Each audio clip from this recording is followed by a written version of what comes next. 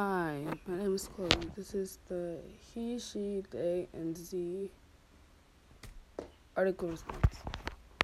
So, I'm not really sure who's in my group on Tuesday and Thursday, but some issues we discussed was about the respect that comes with saying somebody's pronouns right and how they feel and why you should be doing it, because you want to respect someone and you want them to be able to know that what they are, like who they want to be, they can be who they are, and they shouldn't change themselves because of what other people are saying about them.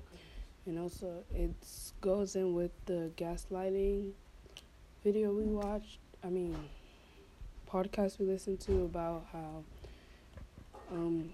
the words you can say and the way you respond to someone can hurt them and make them feel less than they can. So respecting who they believe they are and listening to them and helping them know that somebody else is listening to them and being with them is something that helps them go through what they are. So that's that's basically what we talked about both days in my group. And we also talked about respecting people and knowing that it doesn't affect you as a person to just call somebody by what they want to be called. And you should be able to do that without thinking about yourself, because it's not all about you. It's all about the person, and it's not about what you believe.